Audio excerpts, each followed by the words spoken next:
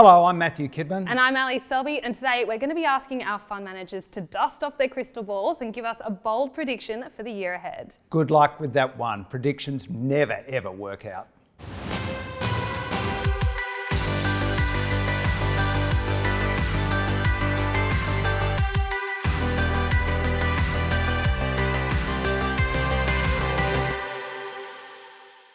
I know fund managers hate giving predictions about the future, but I'm going to push you for one. What's a bold or dangerous prediction for the year ahead? I actually turn to my son and say, what do you think is going to come? And one of his first answer is that potentially Donald Trump is coming back. I said, that's not for next year, it's the year after. But perhaps there's a high likelihood. So for me, I think the bold prediction is that I do believe that China equities, Asian equities will do pretty well in the next 12 months, just because of the macro backdrop, because they're much cheaper.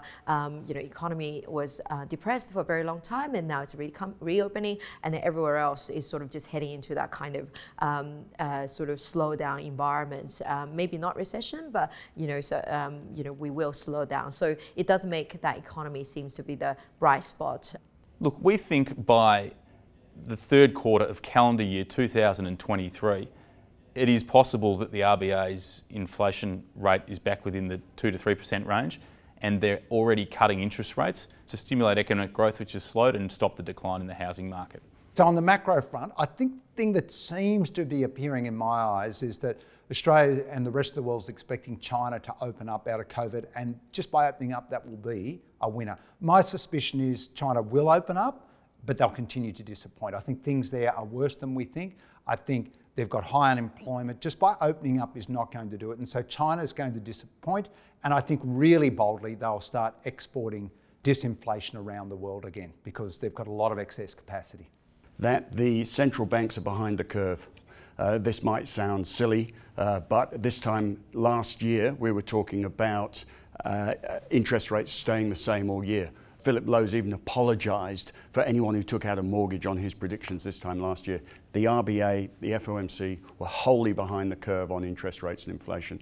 I think they could be behind the curve again on having overcooked it on interest rates. I think we could see plummeting inflation, and we could therefore suddenly realise growth is the issue, not inflation, not interest rates, and that would surprise the markets. Bold, or something we would wish for, would be the end of the Ukraine war and maybe some Putin regime change. My bold prediction is another spike in oil and gas prices. I know as we've all felt the pain of rising prices in oil and gas the last 12, 18 months. However, when I'm looking around at the government, what they're proposing and implementing in terms of policies, I feel everything's pointing towards less supply and higher prices. We're seeing price caps being talked about. I think oil and gas companies are terrified of spending money because the goalposts keep changing. So I think, unfortunately, we're going to see less supply and potentially high prices, particularly as economic growth recovers next year. All right, time to push the chest out, put the shoulders back and get a bit bold. What's the one bold prediction for 2023 that no one would dare even contemplate? The Bulldogs win the NRL Grand Final. That's definitely bold. But besides that, I think we're going to see a good recovery in residential property sales in China. And I think it has the potential to be so significant that by the time we get towards the end of the year, we will, instead of be talking about an oversupplied market in terms of the modern housing stock, I think potentially we get to the end of the year and be talking about outright shortages. Yeah, it's funny, like we did this interview a year ago and I think I said that I thought rates would stay low for all of or the risk-free rates would stay low for all of 2022. And in the end, that was completely wrong. Rates backed up dramatically, inflation came back dramatically. And I suppose my prediction for the next year is, if you think about a year ago, we all thought that rates would, well I did, and many people thought rates would stay low for a very long period of time. And central banks were just 100% wrong with their guidance. Philip Lowe said that rates would stay zero for 3 years. I'd just put it to the viewers that maybe central banks are just as wrong this year as they were last year, and that rates can't stay high for the next 3 years. And we might find this time next year that we're in a very big slowdown and we're going to have to cut rates quite dramatically. And I don't see a lot of people talking about that right now. My prediction has to do with the tech sector. So as we discussed before, NASDAQ is down 30%. And within that, you have a lot of stocks which are down 70, 80%. And you've seen some distress in the tech sector in Silicon Valley, but you actually haven't seen a lot of companies go bankrupt. So I think one thing we're going to see in 2023, if this is tech wreck 2.0, is that some of those very weak companies, companies with weak business models, companies with weak balance sheets are actually going to go bankrupt and get delisted. And a sort of close cousin to that is, I think, in VC land, globally, a lot of these startups that got funded when there was, money was free and interest rates were near zero, I think it's going to be a bit of a graveyard for some of the VC land, and you're going to see some of those very weak companies on NASDAQ actually go bankrupt and get delisted. Certainly for the consumer and the investor out there, inflation is of great concern to us.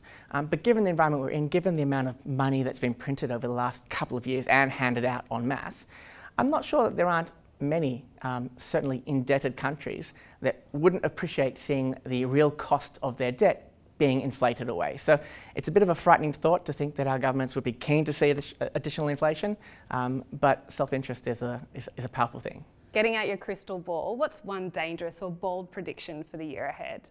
That small cap companies will outperform large cap companies for the greatest margins since the GFC. 2022, it was really one for the ages. And I think one of the bizarre things that we saw this year, the drawdown in equity markets is not unexpected. You see it frequently, et cetera, but a drawdown in the bond market in sync with a drawdown in the equity market is unusual. And I think, in the US, you've got to go back 135 years to see a year where you saw both asset classes come off to the magnitude that they have.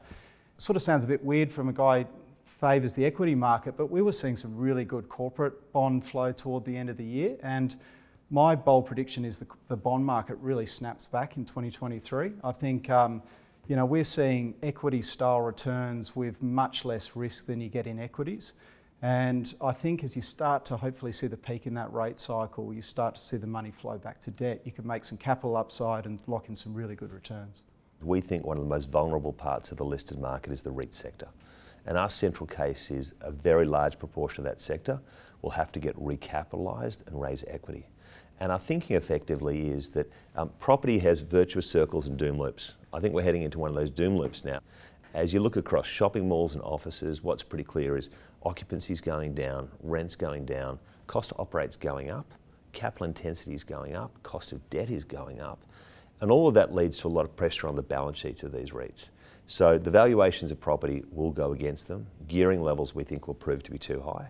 A lot of REITs have already started to sell assets. We think that becomes difficult as the market softens.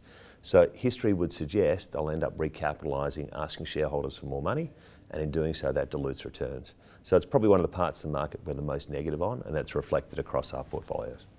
When I think of the word bold, Romano, I sometimes think of you. What's the big bold prediction for 2023?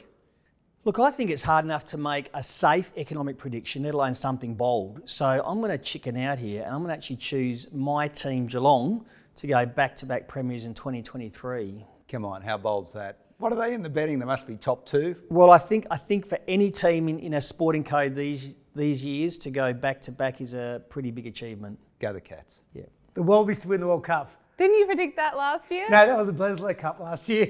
Okay. What dangerous bold prediction. Okay, I'm going to go out there and say interest expectations to peak, inflation to peak, and potentially either the central bank in the US, or the Fed, or the RBA to have one cut next year. Oh my God. That's very bold.